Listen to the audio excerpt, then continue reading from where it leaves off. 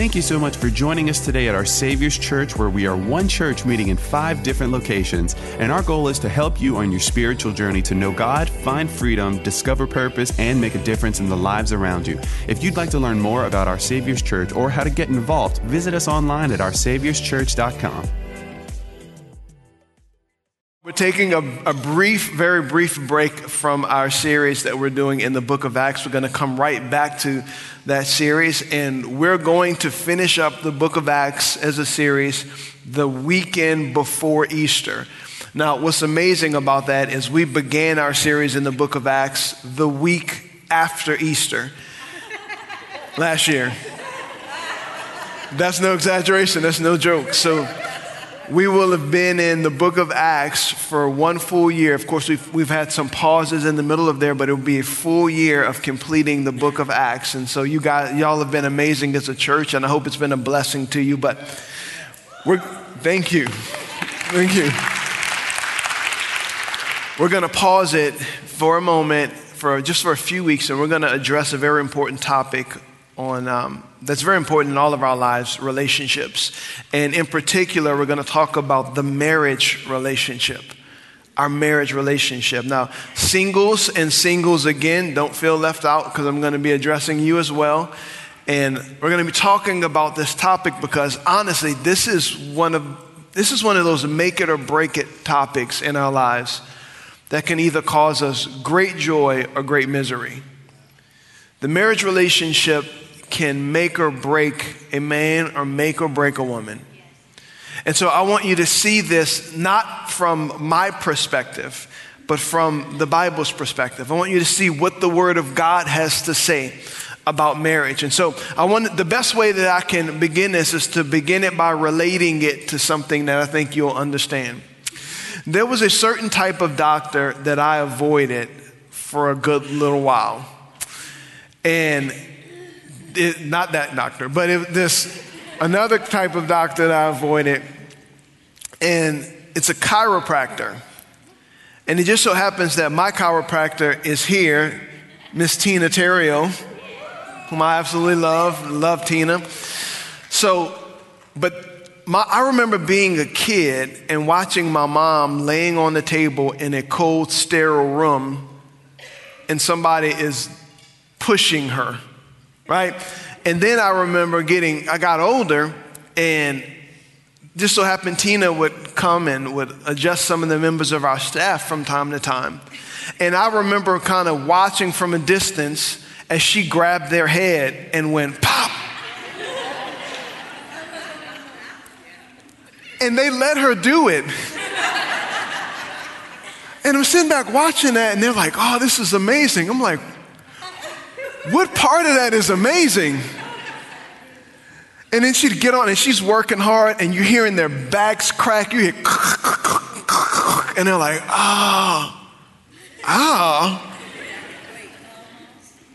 And so I avoided Tina like the plague. And Tina would ask me, "Hey, would you like me to adjust you?" "No, thanks, I'm fine. I'm good." Until I started having neck problems.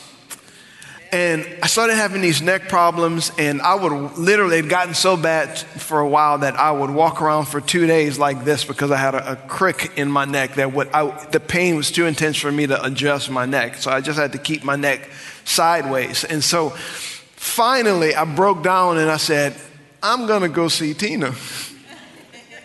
Because the pain had gotten me to the point where I needed an adjustment. And what Tina was doing was adjusting my neck, my back, so that my body was properly aligned. I want you to know that that's what we're doing in this series. My goal is not to give you just a few little marriage tips. My goal is not to simply just make you happy for a month.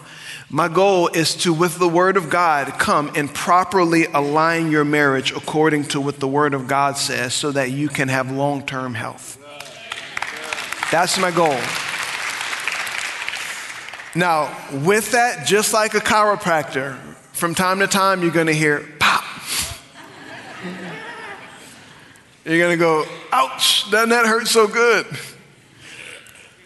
But the Bible has a lot to say about this very important relationship. And I'll start off by saying this. Don't miss this. If you want God's blessing, you have to do it God's way.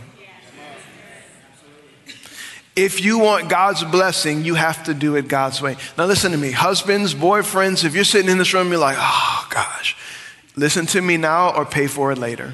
That's all I can tell you. Listen to me now or pay for it later.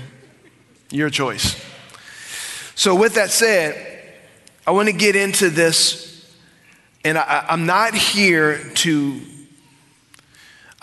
just, like I mentioned before, fix it for a month. And now let me just say this. I posted it online that we were going to be doing this series, and I can't remember the last time I got that many shares on any kind of Facebook post that I've done. So I know that there's a hunger for wanting to hear God's word on what the Bible has to say about your relationships. But let me just say this. I'm not here to fix them, because that's what some of you get excited about. You're like, yes, somebody's going to fix him.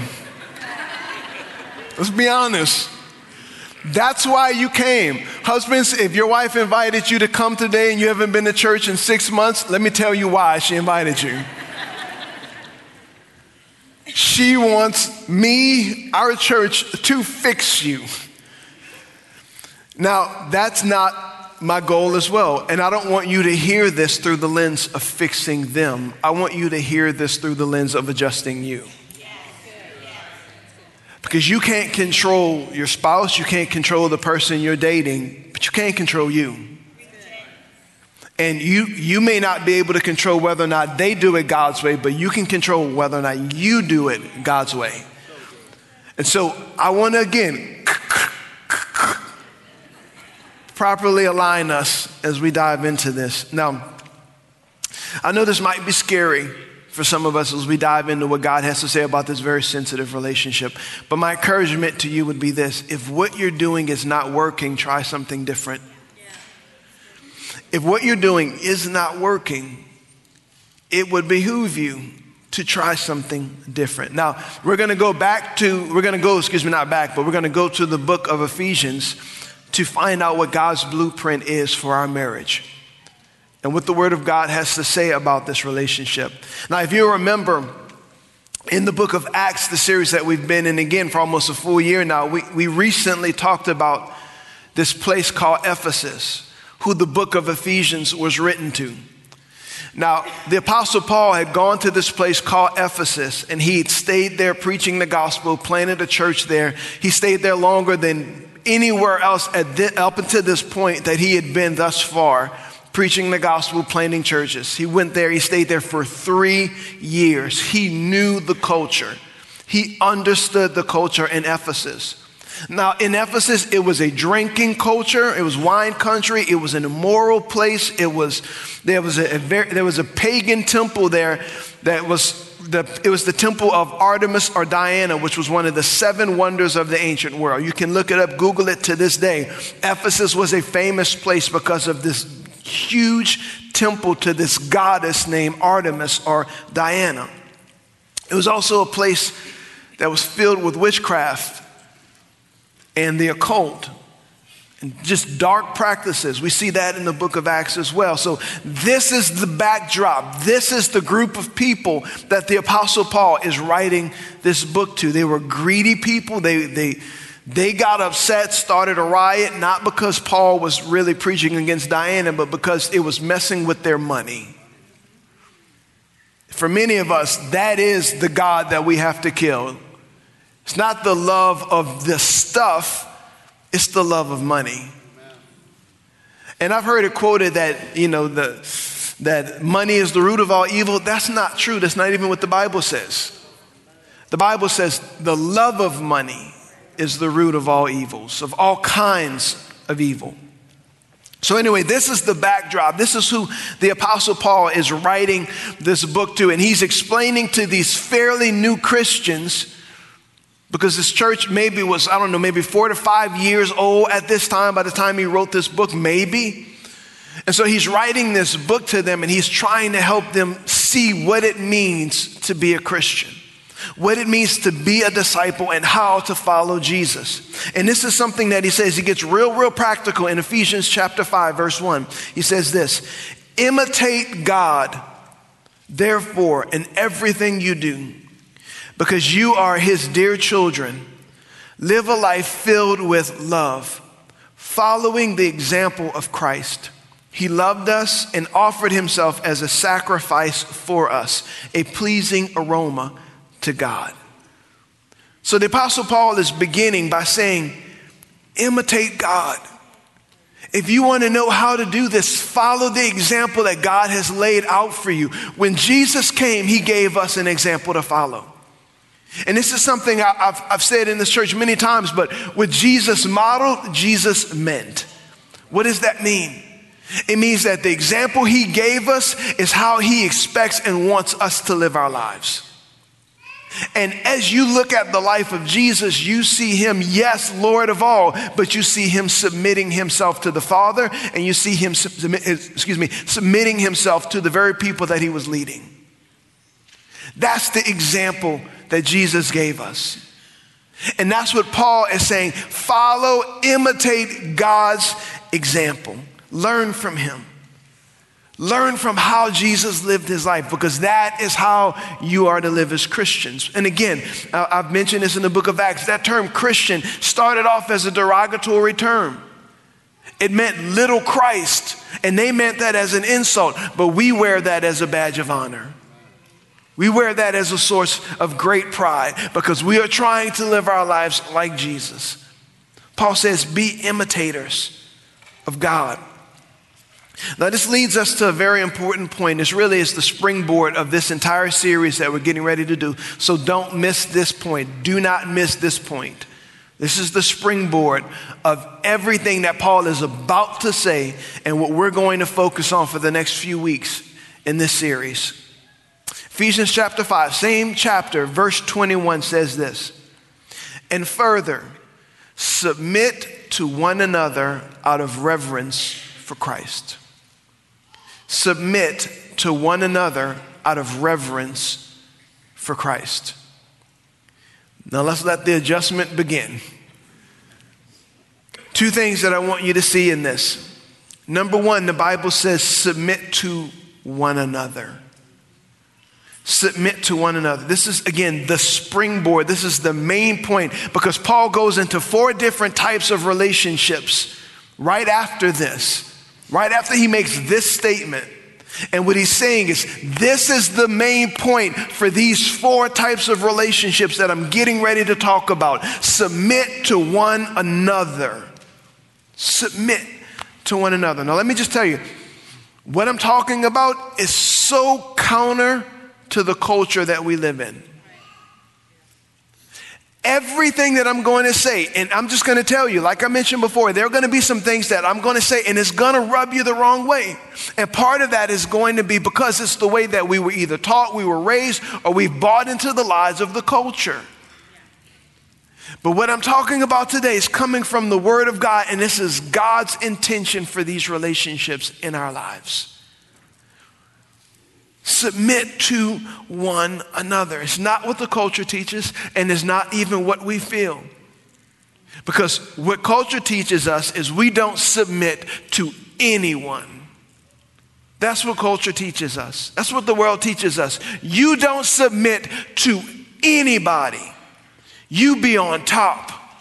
Your goal is to be the boss. Your goal is to be independent. You have something to prove. That's what culture teaches us. Don't miss your opportunity to be on top. Otherwise, you're going to be taken advantage of. The culture gets us to live in fear. I was with my father-in-law just this past weekend, and I sat down to watch the news with him, something I don't do often anymore, thank God. And it took all of about 5 minutes of watching that to feel like I needed to take every ounce of my money out of my savings account and put it in gold bullion.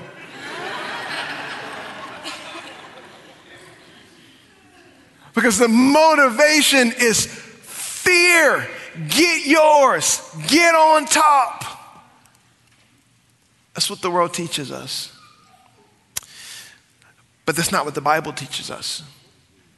The Bible teaches us submit to one another. This is what fear does.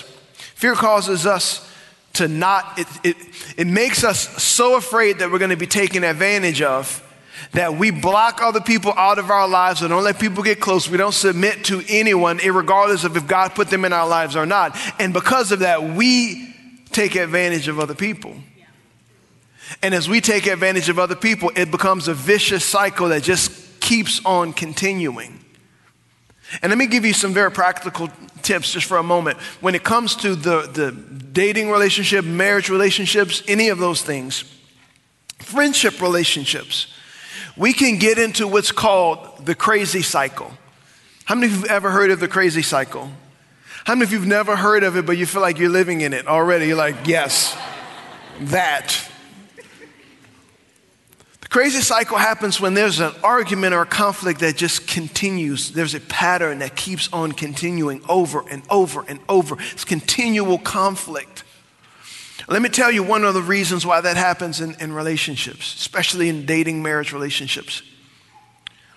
Most, and I'm not trying to broad brush this, but most women, one of their core desires is to feel loved. It's to feel loved, protected, cared for, and esteemed. Esteemed and honored, treated with honor. That's some of the core needs of a woman. Now, in a man's life, what he needs is to feel respected. He needs to feel like someone respects him, or that you in that relationship, you actually respect who he is and value what he does and what he offers to the relationship. He longs not just to be treated with honor, he longs to be honored. And the word honor, basically, it simply means to be valued. When you don't value someone, you are dishonoring them. That, again, honor is the Greek word timi, that is spelled like time, and it simply means to value something. And in that relationship, this is how the crazy cycle begins. Something happens, and someone doesn't do one of those things. So the husband doesn't show his wife love or protection or care, and so she in turn disrespects him. And because she disrespects him, he does not show love and honor. And so she disrespects him, and the cycle continues over and over and over. And it's called the crazy cycle. And that's where many of you, if you're honest, you find yourself there today. Stuck in the crazy cycle. You may be on a pause, but if you were being honest, we are stuck in the crazy cycle. What does it take to end the crazy cycle? It takes someone showing humility and submitting to one another. It takes someone making the intentional decision that I'm going to get off of the cycle and I'm going to prefer them. Someone has to do this. Let me just tell you, 5 people clapped. I'm expecting about 3 for the rest of this message. That's okay. It takes us walking in submission to one another, humbling ourselves, and preferring one another to break that cycle. Now, let me just for clarity's sake, I'm not talking about letting that person win all the time. That's not a good marriage. When you have a person who's always, quote unquote, winning the argument, what you're doing, you may feel good about winning the argument, but you are slowly but surely shutting that person down. And what happens is you lose their heart. And when you lose their heart, you've lost them. You have a shell of a person with you. So the goal is not for you to win. The goal is for y'all to win. Y'all have to win. And in marriage, I'm just going to tell you, sometimes it's not about what's right. It's not about who's right. What's more important is what's right. What is right for this relationship more so than I'm right and I'm not being heard? Have you ever noticed that's why we yell?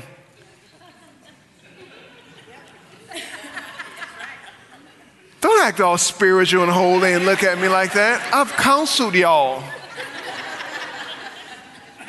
That's why y'all are like.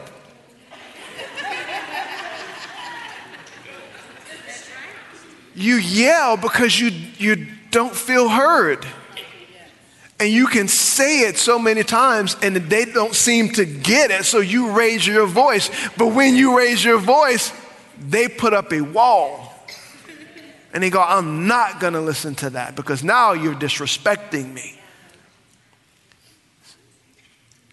And the cycle continues over and over and over. Man, I'm glad y'all are laughing. This is fun. Okay. The second thing that I want you to see is this. The motivation behind this. We submit to one another out of reverence for Christ. In other words, because we're first submitted to Jesus.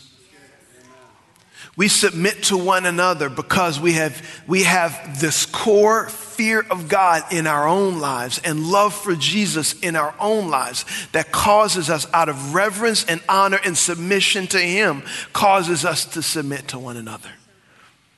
It all begins, and I've said this before, it all begins with the fear of the Lord. It all does. If we're going to have a proper, godly, God-honoring relationship with anyone else, it has to be the foundation of it has to be the fear of God. This is the order. And that's what we're really talking about in this series, is the order of our marriage. The way God has intended our marriages to be aligned. Because He has an order that He wants our lives to be in. Our relationships to be in. And we often find ourselves in trouble when we are out of order. Again, I didn't want to go see the chiropractor until it hurt. And the reason why it hurt is because my neck and my back were out of order. They were not aligned properly. We first begin by submitting to Christ. Excuse me, Pastor, why should I do this? Because when you submit to God, number one, He blesses this. Again, if you want God's blessing, you have to do it God's way. Why should I make the relationship right with them? Because you fear God. Why should I humble myself when they were wrong too? Because you fear God. Why should I do the right thing by them when no one is looking? Because you fear God. The fear of God will keep you. Everything I'm asking you to do flows out of that. Because you love God and because you fear God, not because you fully understand it. Some of us don't want to do the right thing because we quote unquote don't understand it. Well, you understand enough to do it, but you've allowed yourself to create such a distance between you and the full understanding of it that you choose not to practice it. You know enough and you're held accountable for what you know. So even when we don't fully understand it, we do it because we fear God. Not because we just want things to be better. We do this out of love and fear for God. This is what Proverbs chapter 9, verse 10 says. It says, the fear of the Lord is the foundation of wisdom. Knowledge of the Holy One results in good judgment. If you want to make good decisions, begin with the fear of the Lord. If you want to have wisdom in how to navigate your relationships, begin with the fear of the Lord. Let me keep going. This is the beginning of it all. And it becomes our motivation. It becomes our motivation. And you may say, well, my love for them is my motivation. I want the best marriage. Because I just love them.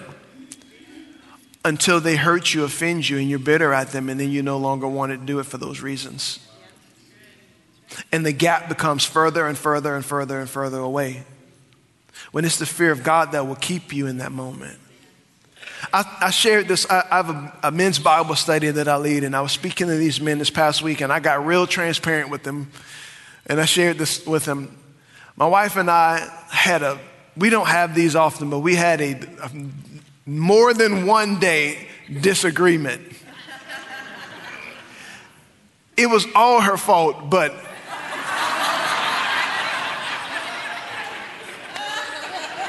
I was patiently waiting for God to deal with her heart.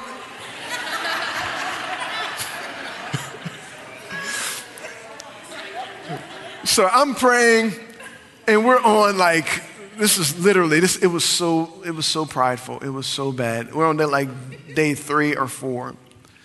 And we're not like heated or anything, but you know how you are when you're standing your ground, where you're trying not to argue, but you're just not talking for 3 or 4 days. Are you fine? I'm fine. Are you fine? I'm fine. We're fine. So I'm praying, being spiritual.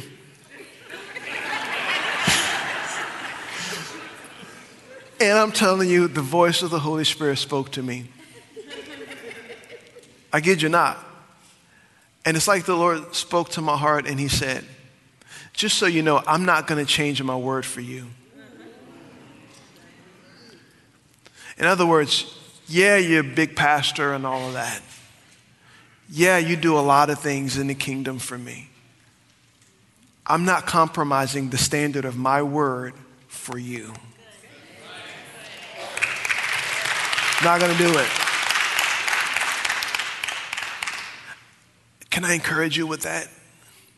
Irregardless of your circumstances, your situation, and what led to what, God does not change his word for us. His word is what's best for us. His way is what's best for us. And when we will humble ourselves and align ourselves with what he says, then the blessing comes. Then the blessing comes. God does not change. If it was right for me and my wife to make things right before we go to bed, then it's still right now. He doesn't change. Let's keep going. Let's get into the first directive, if you will, that God gives to us. But again, before you can apply this, I want you to ask yourself this question in your heart. Do I fear God in this area of my life? Do I fear God in my marriage relationship? Do I fear God in my dating relationships? Do I want to do it God's way, or do I want to do it the culture's way? Because we are seeing what the culture's way leads to. Think about what the culture idolizes and tells you this is the way that it should be. And then fast forward 10 years and ask yourself how many of those people in those types of relationships have made it. Do it God's way. Well, Pastor, there's church people who get divorced and they have issues and they have bad marriages and they stay single or all of those different things. Yeah, that doesn't mean that they did it God's way, though. You can be, and I'm not putting condemnation on anybody of circumstances. I've walked with people in this room over. I'm not doing that. But what I do want you to see is this. Irregardless of what you've walked through, the proof is in the pudding of whether or not you did it God's way or not. And sometimes there are other people who they didn't do it God's way and it affected you. And I understand that as well. But the fact of the matter is, if you want God's blessing, you have to do it his way. Ephesians chapter 5, verse 22. This is what it says. For wives, this means, again, it's a continuing thought from verse 21. For wives, this means, submit to your husbands as to the Lord. For a husband is the head of his wife, as Christ is the head of the church. He is the Savior of his body, the church. As the church submits to Christ, so you wives should submit to your husbands in everything. Ladies, I've heard many messages and I've even preached them at times where you get to this point and all of a sudden you start making tons of excuses and reasons. I'm not going to do that. Because the Word of God says what the Word of God says. And this is not some ancient, archaic, old school way of thinking. This is God's order for the family. That word submit, Pastor, what does that mean? I do want to bring some clarity to that. To submit means to arrange under or to subordinate. To be subordinate to. This is what, wives, your role in the family is to submit to the leadership of your husband. And I know for some of you that's hard and you're already, what about this, what about this, what about that, what about that? There are tons of reasons why you should not want to listen to what I'm saying. But I'm telling you, God's best is God's best for everyone. And this is his will. This is how he designed the family. And let me just say this for my single ladies in the house. This is why who you marry is so important. Because when you marry someone, you can look at him and think, oh, he's so cute. He's got a six-pack. He's got long hair. None of that's going to be there in 15 years. That six-pack will be a keg. That hair will be a memory. And the thing that he will provide for you will be a mirror for you to fix your makeup on.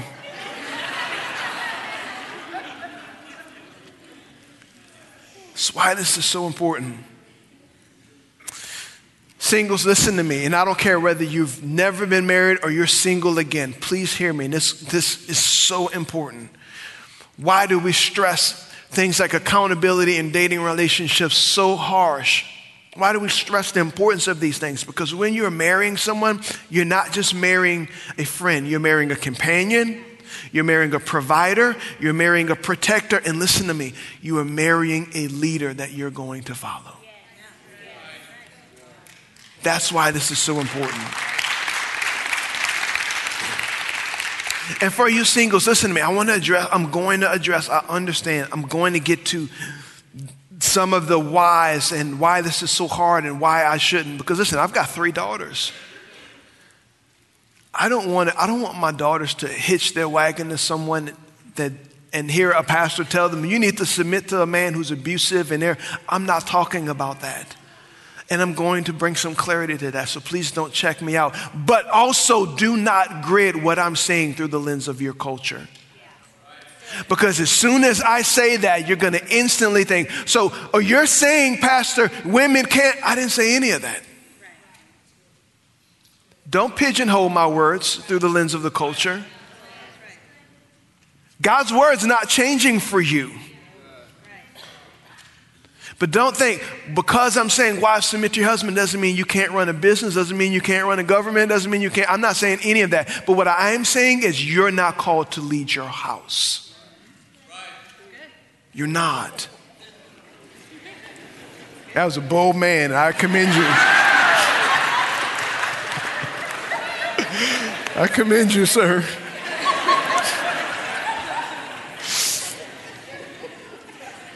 Back to singles for a minute. How do you choose well? And this goes for single women and single men. This is so important. How do you choose well? And I recognize some of you don't. You're not looking for a relationship. I get it. That's okay. That's okay. If you feel like God has called you, enjoy your singleness.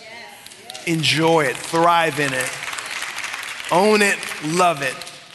But for those of you who would say, I do want to have a relationship and I'm looking, or for those of you who would say, I'm clapping, but secretly I'm going, please, Lord, send me a man. This is for you. How do you choose well? Number 1, don't choose alone. Don't choose alone. Bring them to people that you trust. People who want the very best for you. If you're going to date someone, don't date them don't have all of these secret rendezvous meetings. No. You date them with your friends around you. You bring them around other people who care about you, who are going to go, that's good. Oh. Come on, how many we need honest people in our lives who are going to go,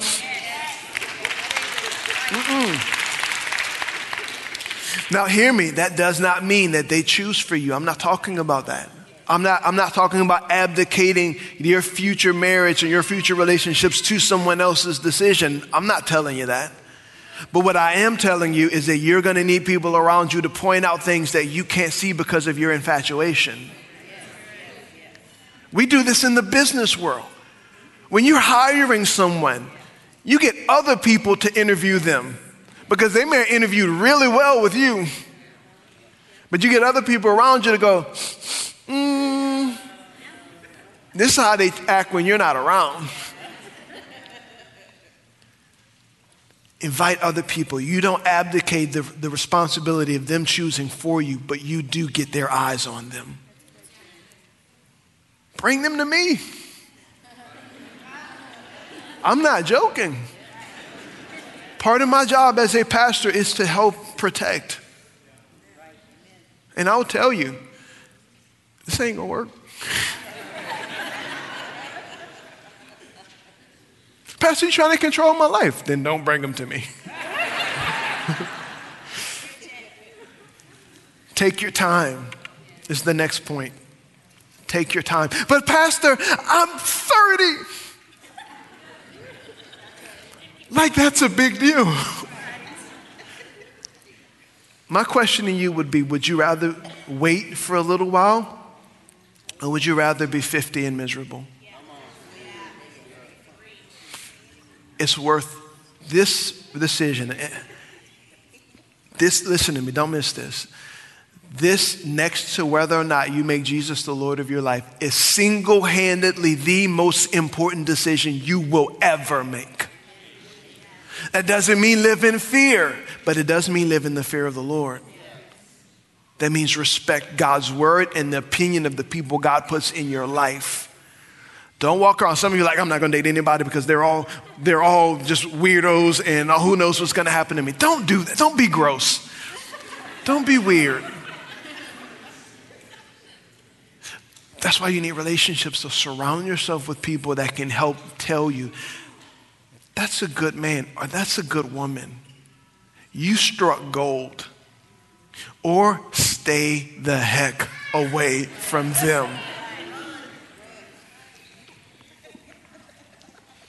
And I get it. Listen to me. Some of you are saying even now, Pastor, I'm married and I didn't know. There were some things I didn't know about them. Listen, that's why it's so important to take your time.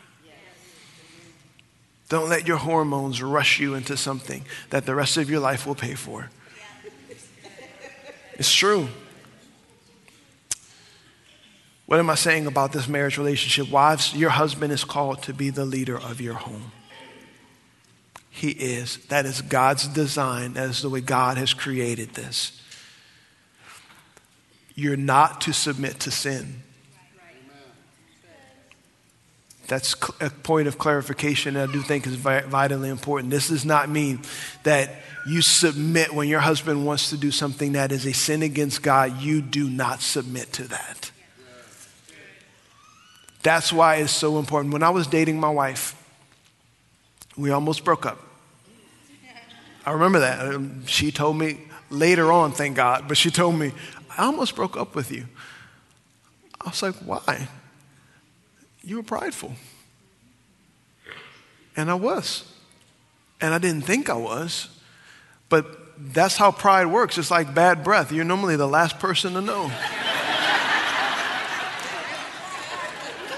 It's very true. And my wife told me something that has never left me. This has never left me. We're in a very tough moment in our relationship. This is 14 years ago because our anniversary is coming up. Shout out. See how I did that? You see how I did that? But she looked at me and she said, you don't have to be perfect, but you have to be accountable. She was never expecting me to be perfect, but she was expecting me to surround myself with people that were going to keep me accountable. Wives, your husbands need the same thing. Because when he's asking you to submit to sin, you have people in your life that you can call on and say, hey, come talk to your boy. He's trying to lead our family in a direction that's not God's will for our lives. You do not submit to that. That is not God's will. Your first allegiance is to God. Then it's to your husband. This also does not mean be a doormat. You can and you should speak the truth to your husband in love. Listen to me. You can and you should speak the truth in love to your husband. Why? Because you're his helpmate. And if you're just quiet and watching him fall apart, you're not helping. You should. You very much have a say in the direction of your family. But at the end of the day, this is what this means. Submission begins where agreement ends. Submission begins where agreement ends. That means that I think we should go in this direction. I think we should go in this direction. Well, we're just at an impasse. I don't know what to do. I do know what to do. You submit to the leadership of your husband. I know that baby crying is exactly what some of us feel right now, but that's okay. Let me tell you what this does. This goes back to submission to one another. This puts the weight where it needs to be, on his shoulders. You submitting to him does not make you less than. You submitting to him puts the responsibility the way God intended it on the shoulders of the man who's called to bear the brunt of the responsibility for your family. That's what that does. It's out of order, wives, when you have to lead your family. It just is. And I know I was raised by a single mom. And I honor and respect my mom for carrying the weight of my family on her shoulders the way that she did. But let me just tell you, that's something she had to do. That was not something she should have had to do. And wives, you've been in those situations where you've had to carry the weight and it did not feel natural to you. Let me help you. It's because you were never intended to carry it. He was. He was.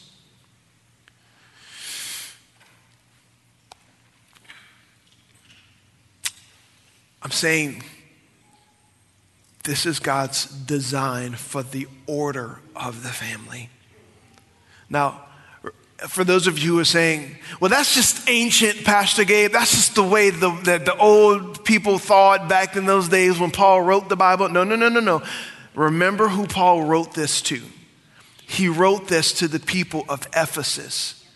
Who was their god? It was a goddess named Diana or Artemis.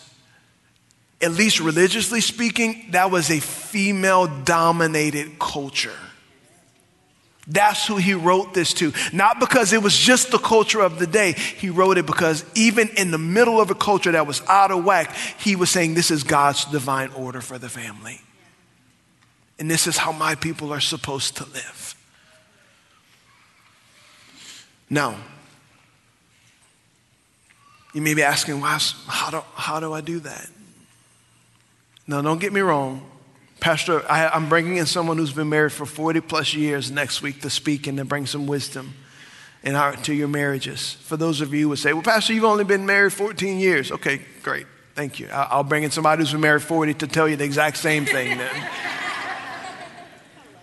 And I've said this before, just because you've been married for 30 years doesn't mean you've been doing it right for 30 years. Just for clarity's sake. But after that, men, don't clap too loud because your turn is when I come back. And we're going to talk to the men and address your role in the family. But you may be asking, how do I do that? As a wife, as a mom, as a girlfriend, or as a girlfriend, you're not called to submit to him, by the way. Let me just say that. You're not called to submit to him until he is the covenantal head of your family, the way God intended it. Which means he's not the leader until you got a ring. How do I do that? Number one, you let him feel the weight of being the leader. You let him feel the weight of being the leader. That means that sometimes, guess what? He's going to make some bad calls. Let him. Let him mess up from time to time.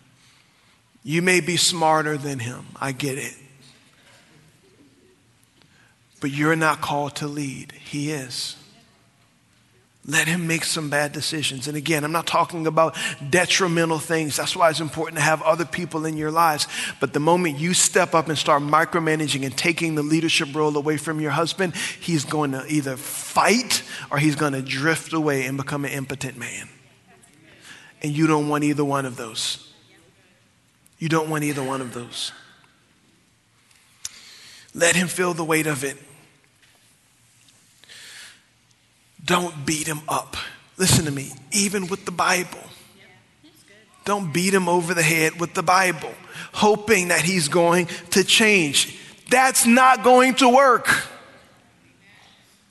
You're not this. I wish you were more like.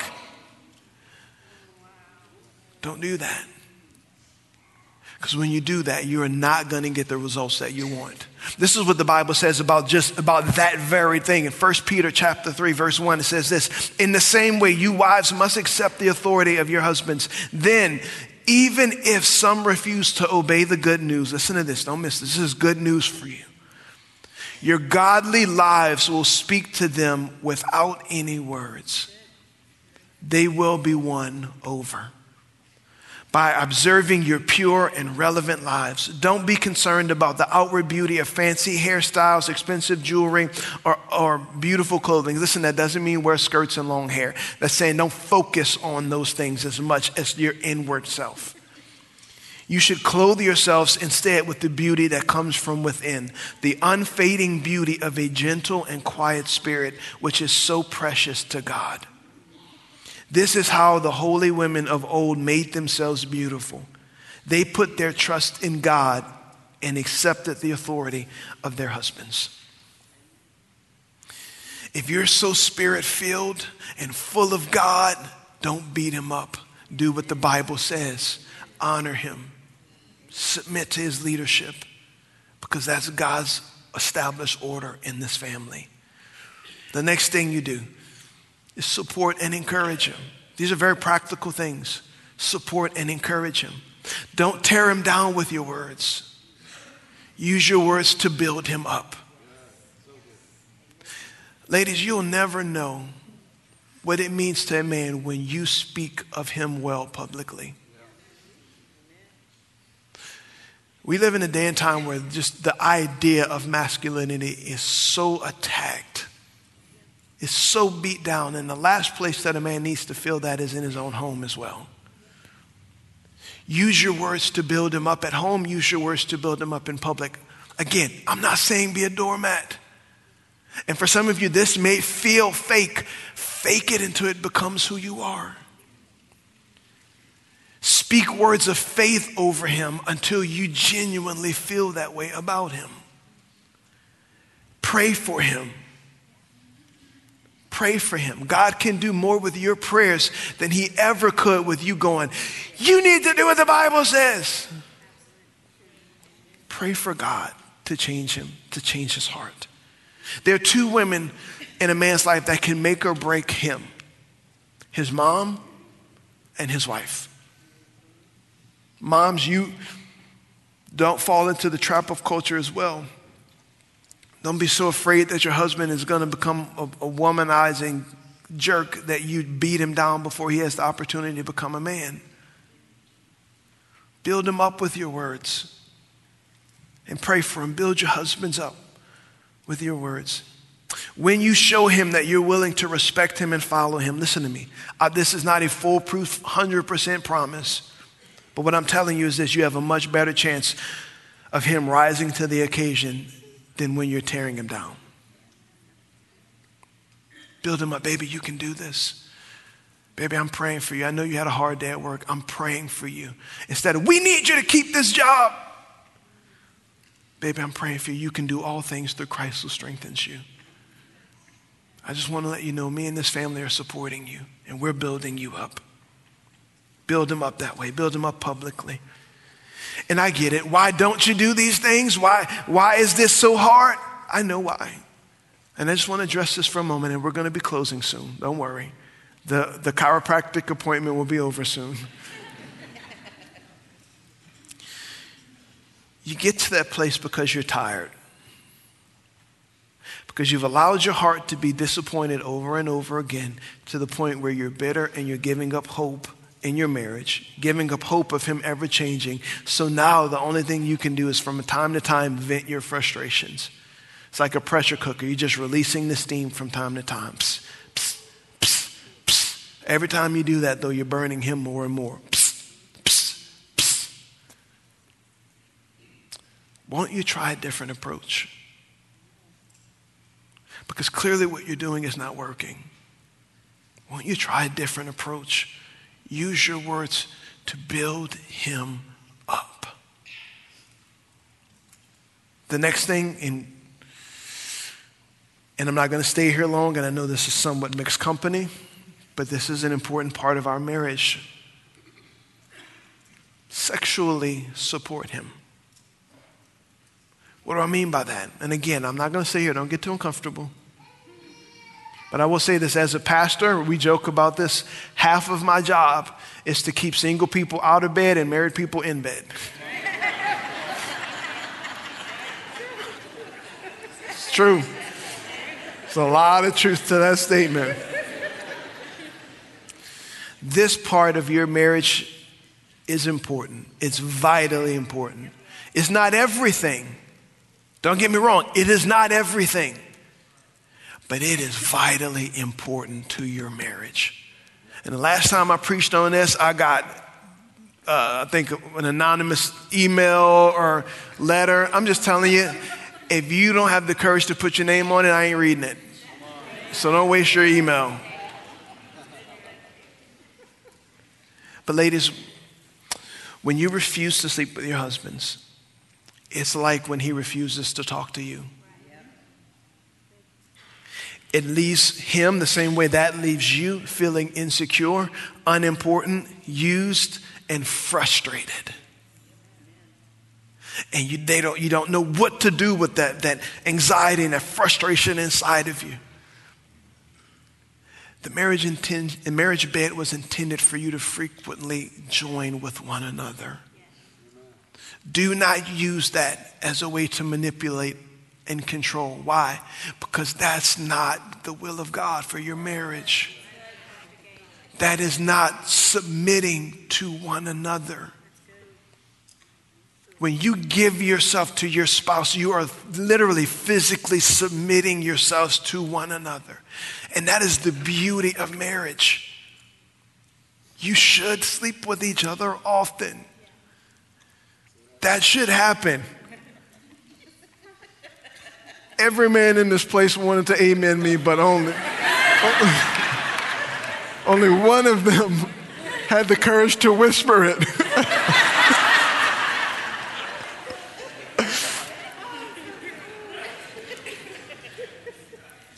Wives, I'm not, hear me, hear my heart, hear your pastor. I'm saying this as your pastor.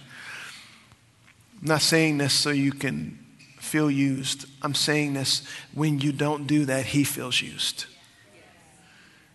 You are not keeping up a very vital part of the covenant agreement you made with one another. Husbands, don't demand this, but wives, don't deprive this. Men, do not demand it, but wives, do not deprive it. It is the coming together. It is, and this is going to freak some of you out, but it is a form of worship before God when you do. God created it that way. It's not yucky, gross, ew, God's up there going, okay, I'm allowing this. No. This is the way he built you, made you, intended for this relationship to function. When you're not doing that, you are depriving one another of a vital part of your marriage relationship. And is not submitting to one another. Well, Pastor, I'm closing. I'm coming. I promise you. Pastor, I have reasons why I don't. I've been physically hurt. I've been emotionally hurt. And I understand that there are many valid reasons why you don't. But I'm here to tell you that biblically before God, there's no excuse not to. You may have a reason not to, but you don't have an excuse not to. What am I saying? Your hurt is causing your husband to hurt. Your pain or trauma in that area of your life is causing pain and trauma in him. What am I saying? If there's hurt and trauma there, it's time to get some healing. It's time to go through a process of healing. It's time to go through a process of rectifying that in your life. Husbands, be patient with your wives. Be understanding. Dwell with them, the Bible says, in patience and in understanding. But do not leave that as just an untouchable area of your marriage, because when you do, you've left the door wide open for the devil to come in. If you're not satisfying that area of his life, the devil will place a line of women there too. And the marriage crumbles. So as I transition, I want to go back. I'm closing with this. Ephesians chapter 5, verse 21. And again, this was the springboard for these next 4 relationships that Paul talks about. This is the springboard. Ephesians 5, verse 21. And further, submit to one another out of reverence for Christ. Now, something that I discovered in preparing for this message that I'd never seen before is in many of the early Greek manuscripts, some of the original languages that we believe the Bible was written in, Greek and Hebrew in the Old Testament, Greek in the New Testament.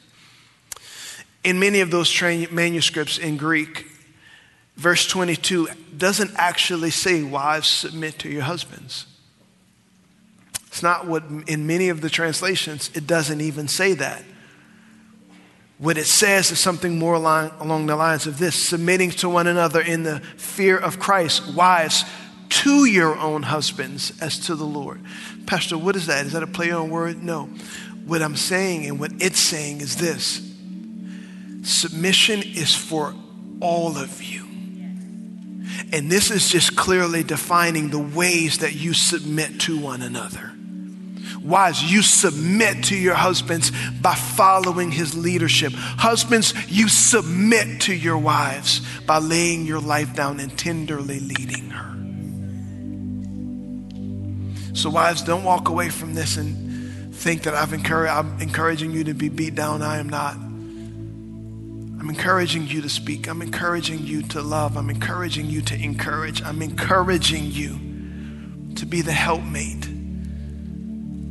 But do not take away from the fact that you are called to follow and support that man, to be the leader God wants him to be.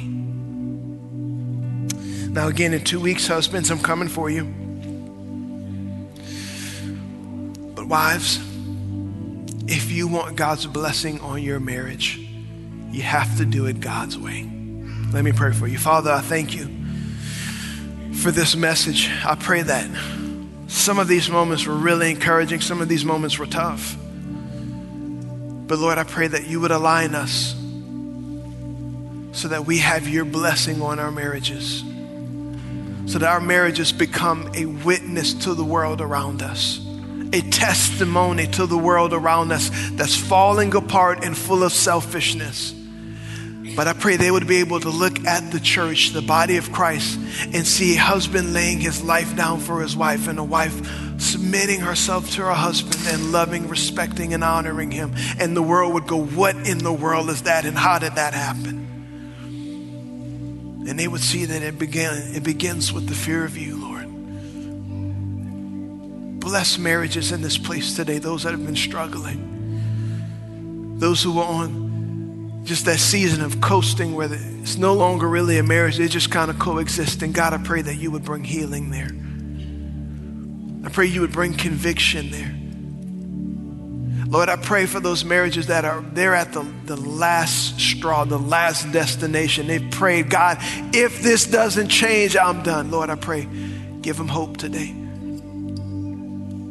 that you will bless it when they do it your way. With your eyes closed and your heads bowed, I've talked a lot about this marriage relationship, and it's a covenant that we make. It's a covenant agreement that we make with God. It's not a handshake. It's not paperwork. It's a covenant we make with God. But this covenant is simply a reflection of the covenant that God intends for all of us to make And that's the covenant with him. Jesus is our leader. Jesus is our husband. Jesus is the perfect man. And what he calls us to is to make him the Lord of our lives, submitting ourselves to him as he washes us with the word and makes us who he wants us to be. And if you're here today and you say, Pastor, I'm not in covenant with God. Jesus is not the Lord of my life, but I want him to be. I want to be saved today. I want my sins forgiven. I want to be right with him. I want to follow my Savior as my Lord. We call that being born again. Jesus said to a religious leader, you cannot enter the kingdom of heaven unless you're first born again. And we like to say it this way. To be born again is a very simple process. It's simple and as easy as ABC. Because Jesus did all of the hard part. A, you admit that you're a sinner. You're honest about the fact there's sin in my life and I'm far away from him. B, you believe. Believe what? That God sent Jesus to die on the cross for you. And C, you confess. Confess what? That he is now the Lord of your life. And that you're going to follow him in that covenant. And he's going to be the leader that you follow. And you're going to do it his way. So with no one looking around, if you say, Pastor, that's me. I want to be right with God. I want a relationship with him. I'm going to ask you on the count of 3 to lift up your hand. I'm going to lead you in a prayer of surrender to him. And he's going to meet you right where you're at. And he's going to come into your life. He's going to change you. No one looking around. If that's you, lift up your hand on the count of 3. 1, 2, 3. If that's you, lift it up. Thank you. Thank you. Thank you. Thank you, ma'am. Thank you. I see your hand. Anyone else? Lift it up high. Lift it up high if you say, that's me. Thank you, sir. I see your hand. Praise God. Anyone else? Thank you, sir. You can put them down. Church, let's pray this prayer out loud together. And it's not these words that are going to save you. It's your surrendered heart in the grace of God and the price Jesus paid for you that's going to save you in this moment. Say this with me. Say, dear Lord Jesus, I believe you are the Son of God. I believe on the cross you died for my sin, for my guilt, and for my shame. I believe you faced hell so I would not have to go. And you rose again from the dead to give me a place in heaven, a purpose on earth, and a relationship with the Father. I repent of my sin. I turn away from it. And I choose to follow you. And from this moment on, God, you're my Father. Jesus, you're my Savior. Holy Spirit, you're my helper. And heaven is now my home. In Jesus' name, amen. Come on, church, let's celebrate with everybody that prayed that prayer today.